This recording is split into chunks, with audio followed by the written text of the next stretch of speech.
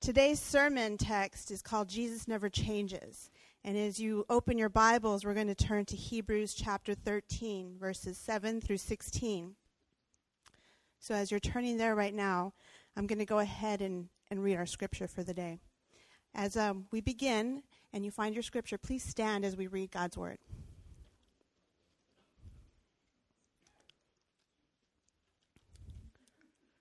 Remember your leaders, those who spoke to you the word of God. Consider the outcome of their way of life and imitate their faith.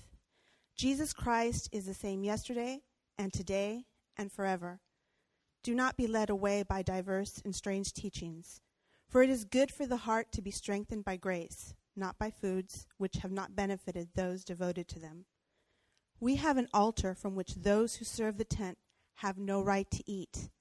For the bodies of those animals whose blood is brought into the holy places by the high priest as a sacrifice for sin are burned outside the camp.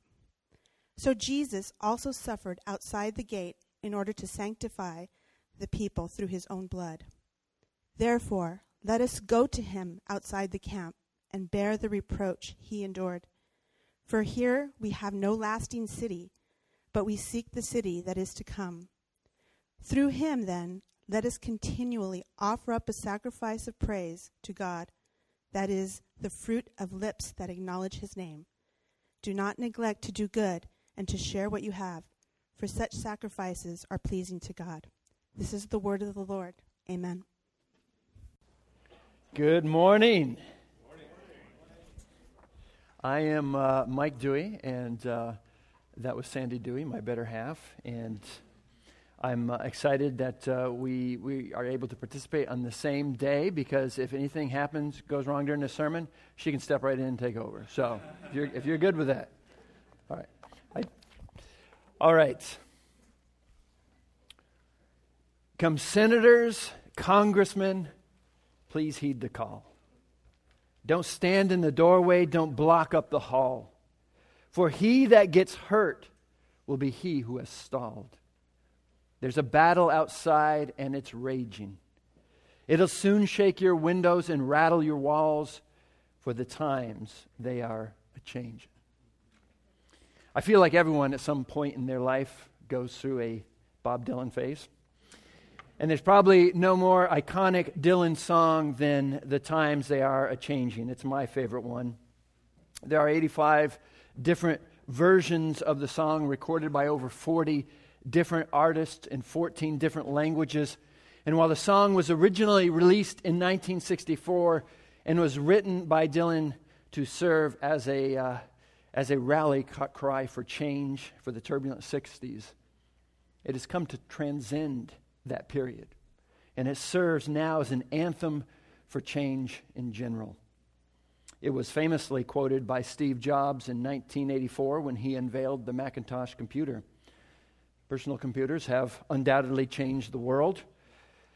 But the lyrics of the song sum up how society in general has come to view change and those who stand in its way. Don't stand in the doorway. Don't block up the hall. For he that gets hurt will be he who has stalled.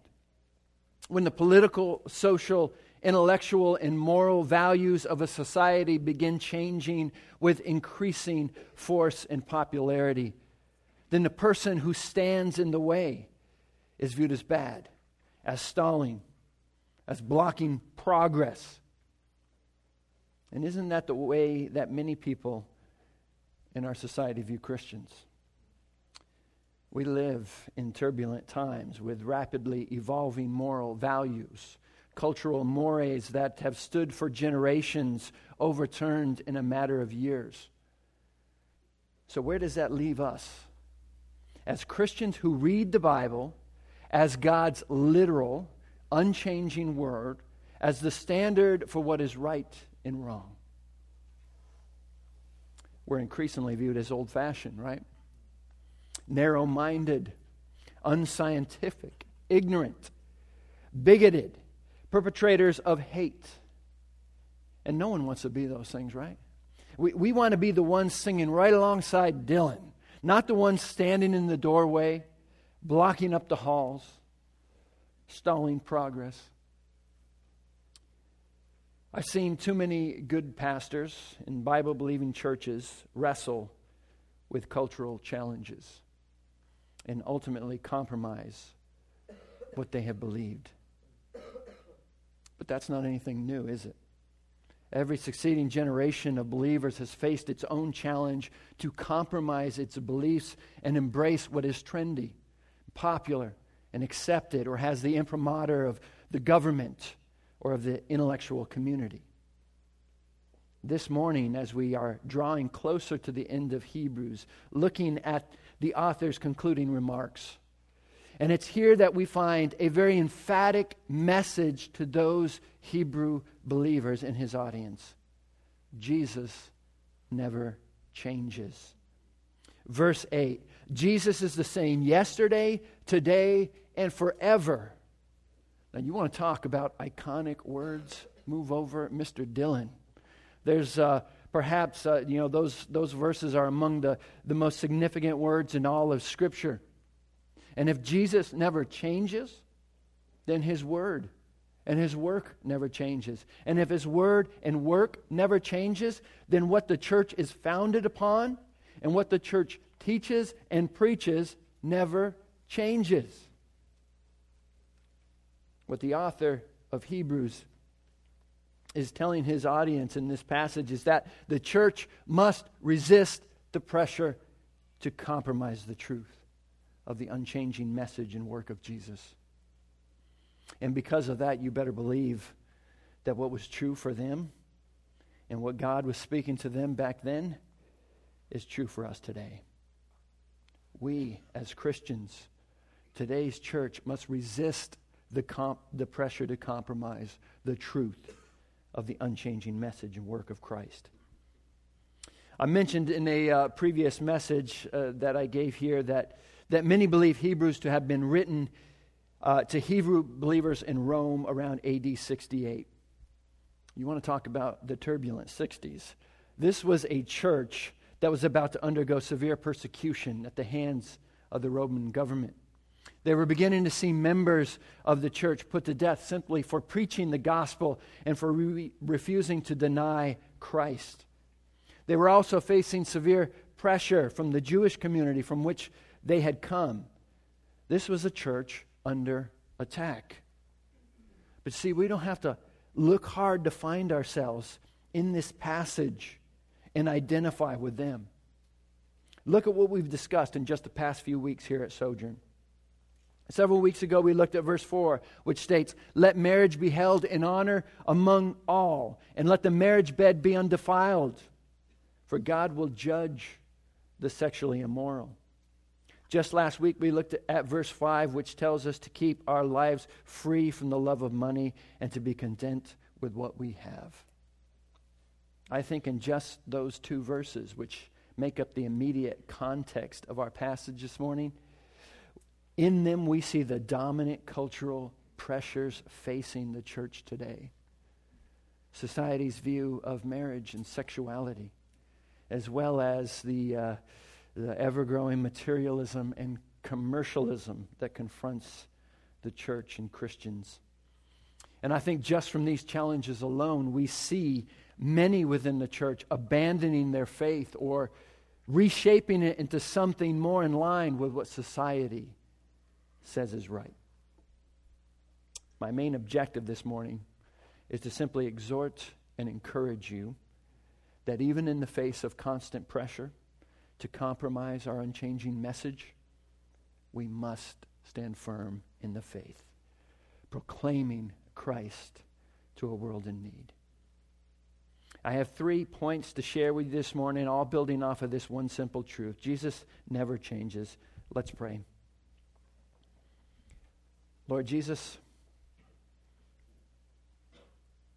thank you for your word. Open our hearts and our minds that we would hear from you. May I decrease so that you can increase. May it be your Spirit that speaks to us. In Jesus' name, amen. Amen. First, Because Jesus never changes, our message to the world will never change. And I want to start by looking at verses 7 through 9. Now, this might seem axiomatic, but given how much and how fast everything in our society and culture seems to be changing, it's easy to think, or natural to think, that our message and beliefs should also change. But our author reminds us to reject this thinking. Verse 7, remember your leaders, those who spoke to you the word of God. Consider the outcome of their way of life and imitate their faith. Now, the scripture here is not telling us to fall into a pattern of rote mechanical imitation. All right, this is not blindly following our pastor's words and actions regardless of what he says and does. Telling us to imitate their faith implies imitating their faithfulness. The leaders being referred to were imitating Christ. The outcome of their way of life implies how they lived. And these were leaders who spoke the word of God. And because they spoke God's word, the church was asked to follow them, to imitate them. Be faithful to Jesus as your leaders have been faithful to Jesus. But the truly emphatic point being made in this passage comes to us in verse 8.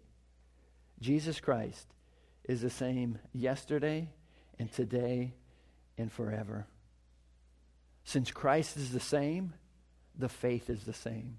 What we believe, what we preach, what we teach is the same. And those are the kind of leaders we are to remember and imitate. Jesus Christ is the same yesterday and today and forever.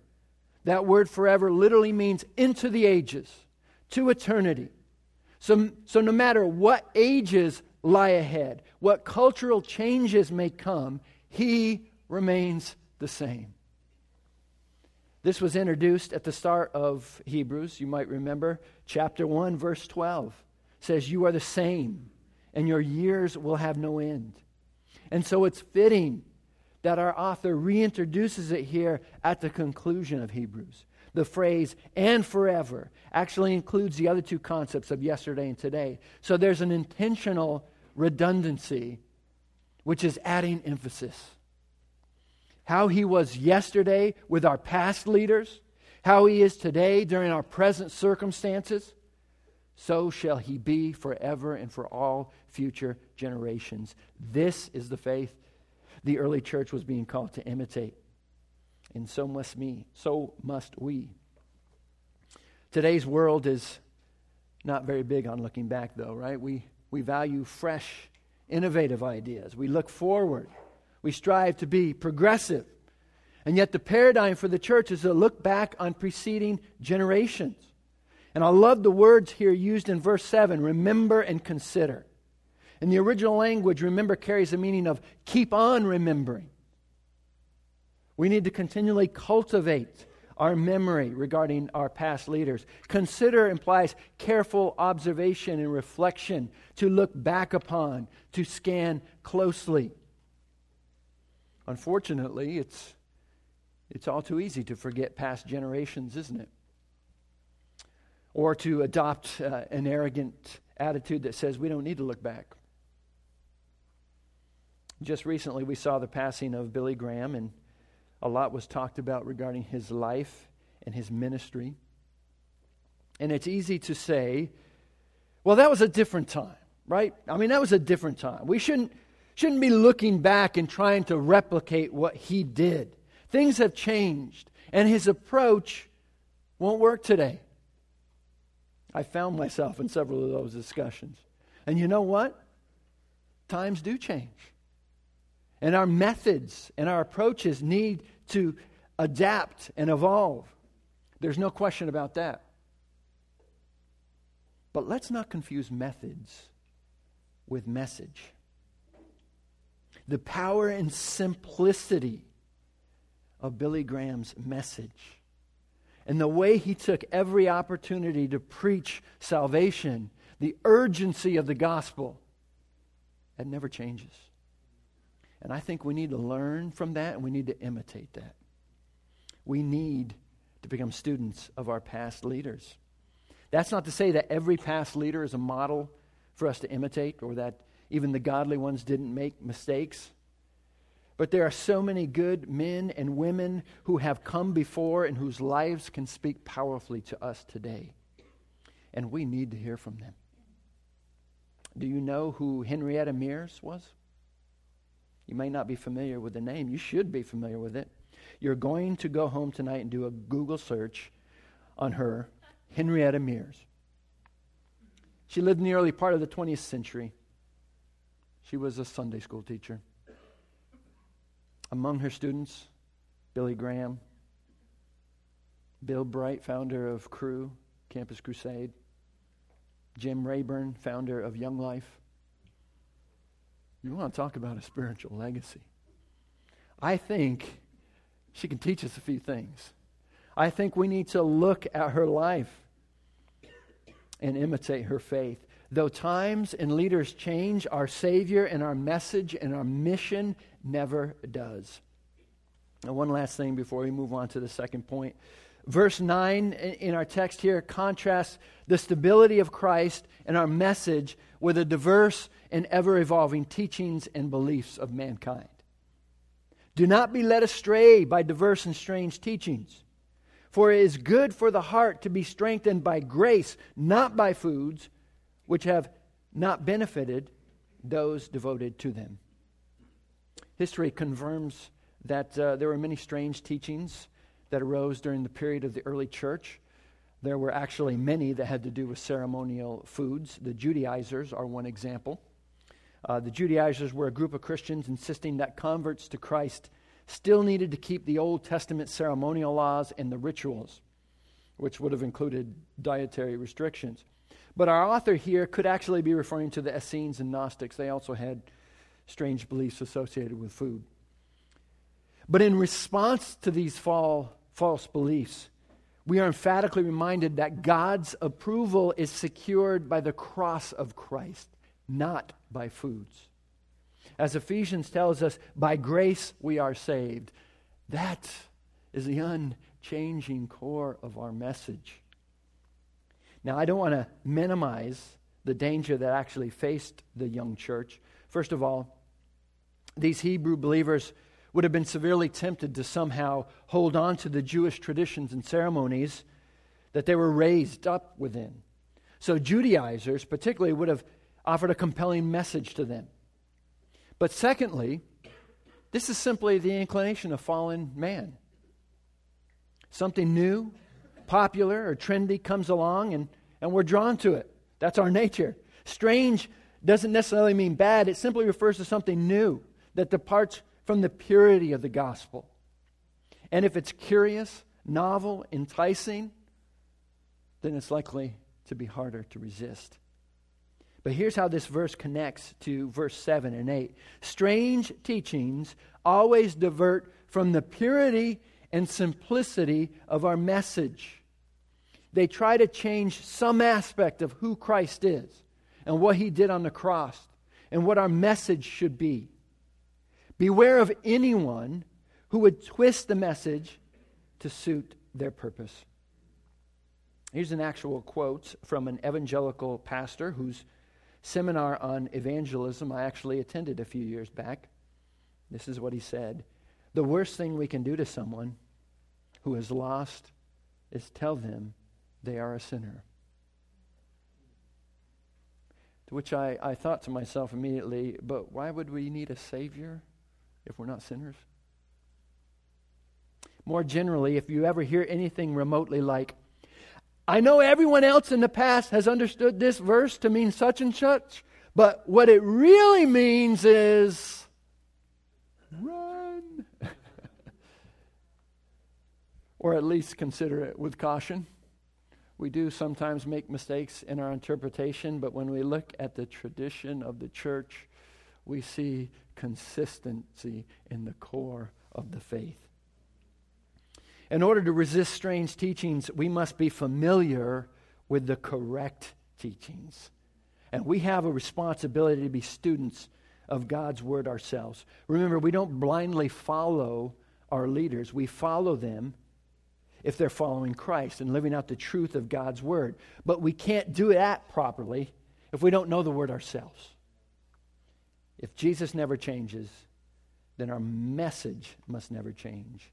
And that means we must be diligent to not be swept or carried away by the temptation to compromise what we believe and preach. Second, because we hold to a message that never changes, the world's reaction to us will never change. Looking at verses 10 through 14. Now, just to give you a heads up, they're not going to like us much, right? But you're probably thinking, hey, tell me something I don't already know. But our author draws upon the parallel between the sin offering made on the Day of Atonement and Christ's sacrifice on the cross to attempt to provide an analogy for how the world is going to treat us as Christians, and most importantly, how we should respond. I'm not going to rehash today all the complexities to the parallels and contrast between the sacrifice of Christ and the sacrifices made in the tabernacle under the Old Covenant. That's been covered in previous messages, and if this is your first time visiting Sojourn, then you can visit our website where you can access all the sermons in this series. I want to focus simply on the one additional parallel not previously covered. Verse 11. For the bodies of those animals whose blood is brought into the holy place by the high priest as a sacrifice for sin and burned outside the camp. Verse 12 adds, so Jesus also suffered outside the gate in order to sanctify the people. In Israel's wilderness period, the camp or encampment was the place where God's people lived and dwelt. And it's where the tabernacle sacrifices took place, the tabernacle being in the center of the camp. Those who were unclean or foreigners were to be outside the camp. When the high priest returned to the camp after taking the sacrifice outside to be destroyed, he had to wash himself before re-entering. Outside was bad, inside was good. One's identity as an Israelite was directly tied to being in or out of the camp. The same can be said of Jerusalem. It's essentially the permanent encampment of Israel. During the time of Jesus, crucifixions took place outside the city gates of Jerusalem because it was considered a vile and unclean thing. Again, outside was bad, inside was good. So our author here in this passage is using this distinction to highlight in a very real sense that Jesus was being rejected by his own people, by his own community. Think about it. He preached a different message. He came into conflict with the prevailing religious sentiments of the community. He wouldn't change his message. He wouldn't bring it into conformity with what the Jewish authorities believed it should be. And so they mocked him, rejected him, and ultimately handed him over to be beaten and put to death. They sent him outside the encampment of God's people. And that's the context that brings us to where we can understand what our author is calling believers to do in verses 13 and 14. Therefore, let us go to him outside the camp and bear the reproach he endured. For here we have no lasting city, but we seek the city that is to come. Now, I want you to think about what the writer of Hebrews is asking his readers to do. These believers were part of the Jewish culture and society, so standing with Christ put them in conflict with their community, with their heritage, their people, and at many times their family. Their beliefs put them in conflict with the Romans as well. And as a result, they were persecuted. And many even paid the ultimate price of being put to death. They became outcasts, just like Jesus. And I love how the author has phrased this here. The literal translation here is, let us keep on going out there to him. See, it's an acknowledgement that our author understands how difficult this exhortation would be for them to hear and to actually do. It's not a one-time decision, folks. It's something that they would struggle with daily and must continually do. And so must we. See, as a church, we're called to stand upon the unchanging person, work, and message of Jesus and to resist the world's attempts to get us to accept false teachings and values and to compromise what we believe. And when we do that, we are placing ourselves right alongside Jesus, outside the city and all that it represents. If the world rejected him, why would we expect to be treated any differently? 2 Timothy 3:12 tells us, indeed, all who desire to live a godly life in Christ Jesus will be persecuted. See, because we hold to a message that never changes, the world's reaction to us will never change. It will be rejection. It will be ridicule. Constant pressure to conform and change our message to come in line with theirs. And just like it wasn't easy for the early church, it's not going to be easy for us. I mean, everyone wants to be accepted, right? To feel part of the larger community. Especially because we are a part of society and culture. We contribute to it. It defines in many ways who we are, and that's okay. But we live in a fallen world. And culture is fallen. And when culture comes into conflict with the unchanging message of Christ, we must make a choice to stand with him and not allow it to change us or lead us to compromise the truth of our message. Now, what does that actually look like? Should we interpret this passage as asking Christians to completely reject culture and withdraw from society? I think we're going to see in just a few moments that that's not an option for us as Christians. But when I first became a Christian back in the 80s, I was convinced that I needed to get rid of all of the music that I owned. I mean, I was a huge music fan. And I had amassed a large collection of tapes. Yes, cassette tapes. I had well over 300, and it was a real source of pride for me. And if it wasn't Christian, when I became a Christian, I realized, wow, this stuff is maybe not so good. I said, if it's not Christian, it had to go. And for me, that was everything. I didn't have any Christian music. But I wasn't alone in thinking that. My roommate in college did the same thing. So both of us spent about an hour one evening smashing his entire collection, which was far bigger than mine. And we really did have a blast doing that. Until we realized that we had to pick up the thousands of little pieces all across the room. But some 30 years later, I think back on that experience and I wonder if it was necessary. See, I don't believe this passage is advocating that we reject culture, if that's even somehow possible.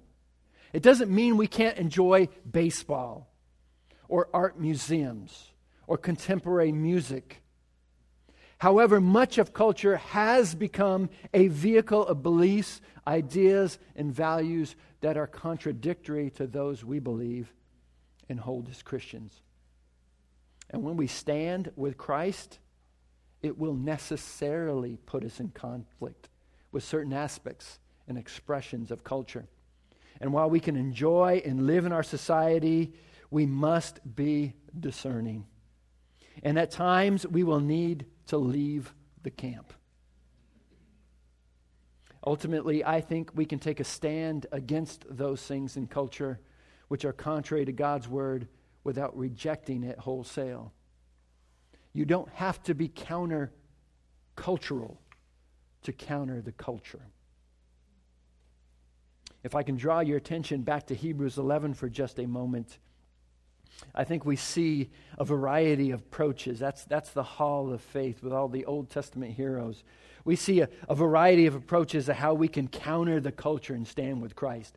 Daniel, he's got a little blurb in there about being in the lion's den. See, Daniel resisted the decree of King Darius by continuing to pray. And in Daniel chapter 6, we see him thrown into the lion's den without saying a single word. He simply put his trust in God. And God delivered him. But I love what it says in Daniel 6 of his enemies. They could find no corruption in him. See, he let his character and actions speak for him.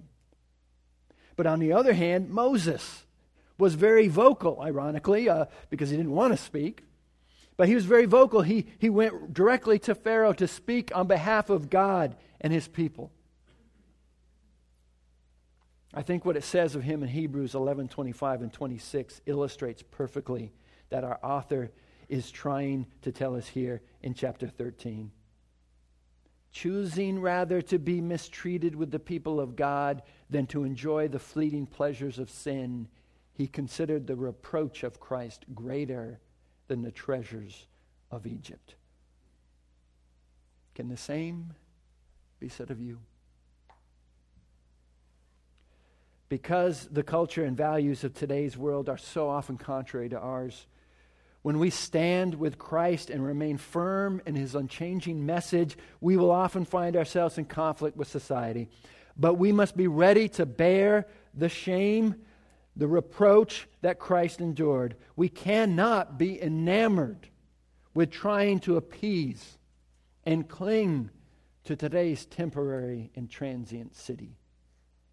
We belong to and seek a heavenly city with eternal rewards.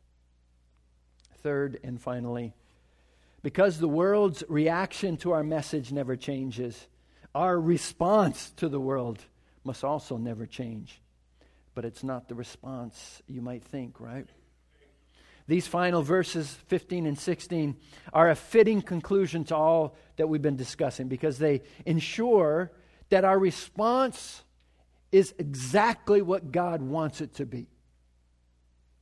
Just because the world derides us and attempts to lead us astray, we're not called to retreat from it. These verses very specifically tell us the exact opposite. Likewise, just because our message conflicts with the values and beliefs of the world, it doesn't mean we become a complaining and critical people.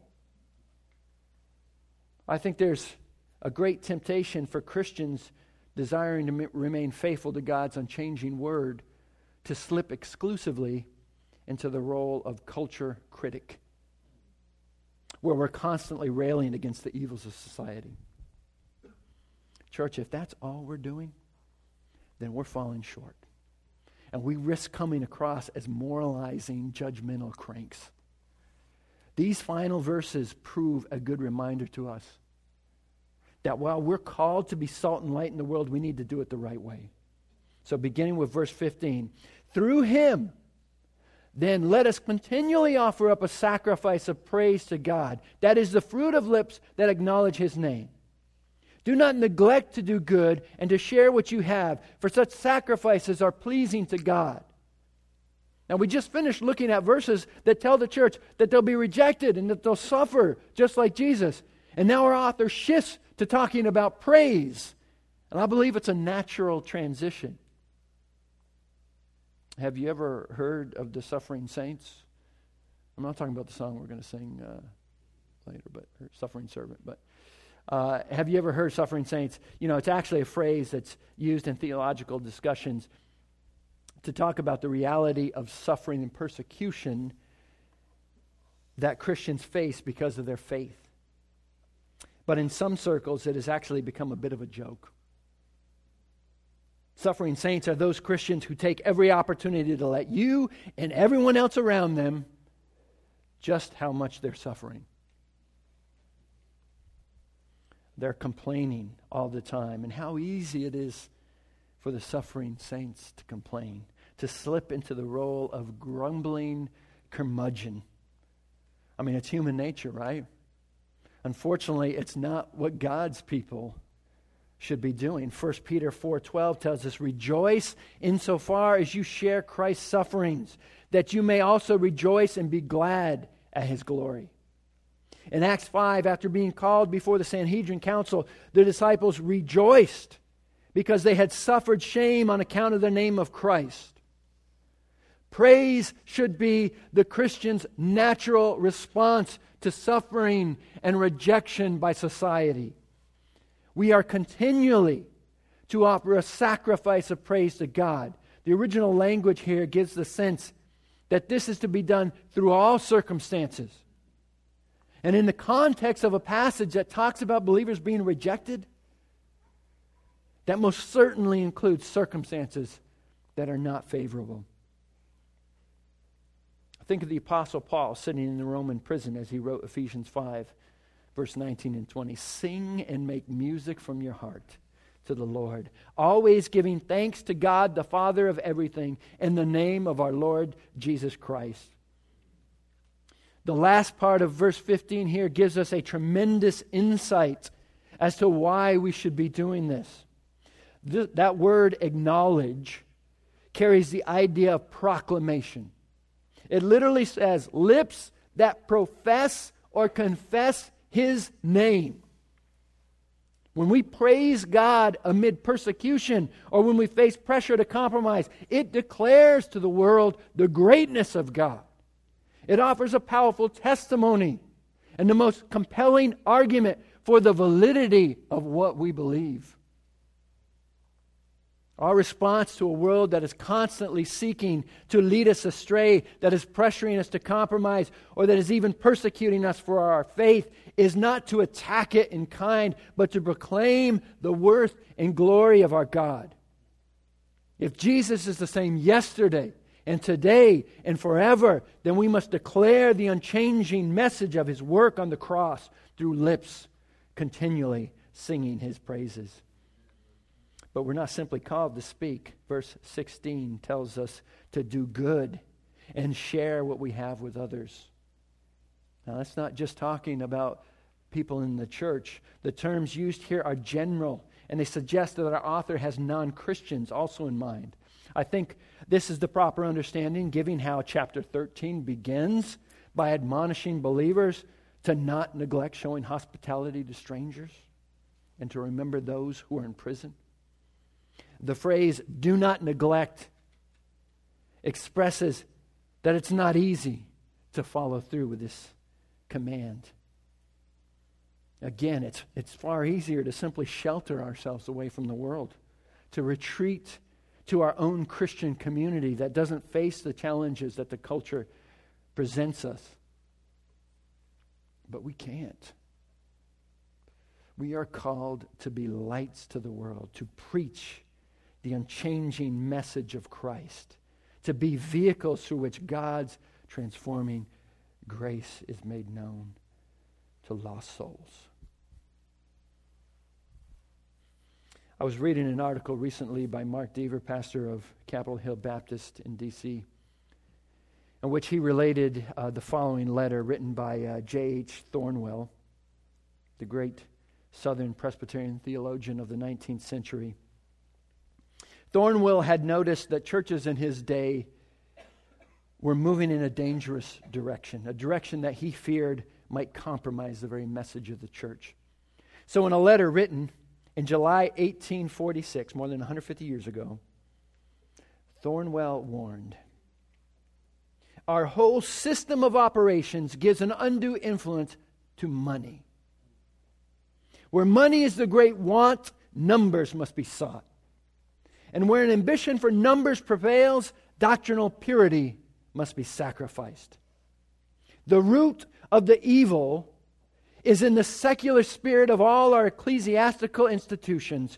What we want is a spiritual body, a church whose power lies in the truth and the presence of the Holy Ghost. To unsecularize the church should be the unceasing aim of all who are anxious that the ways of Zion should flourish." Thornwell saw money as a thing in his day, influencing the church to compromise its message. We could just as easily echo those same words today. We could, there are countless other things that we could substitute in there as unduly influencing us to sacrifice doctrinal purity. But it's the last line that truly speaks to me from this letter. What we want is a spiritual body. A church whose power lies in the truth. God's unchanging truth. And the presence of the Holy Ghost to unsecularize the church should be the unceasing aim of all who are anxious that the ways of Zion should flourish.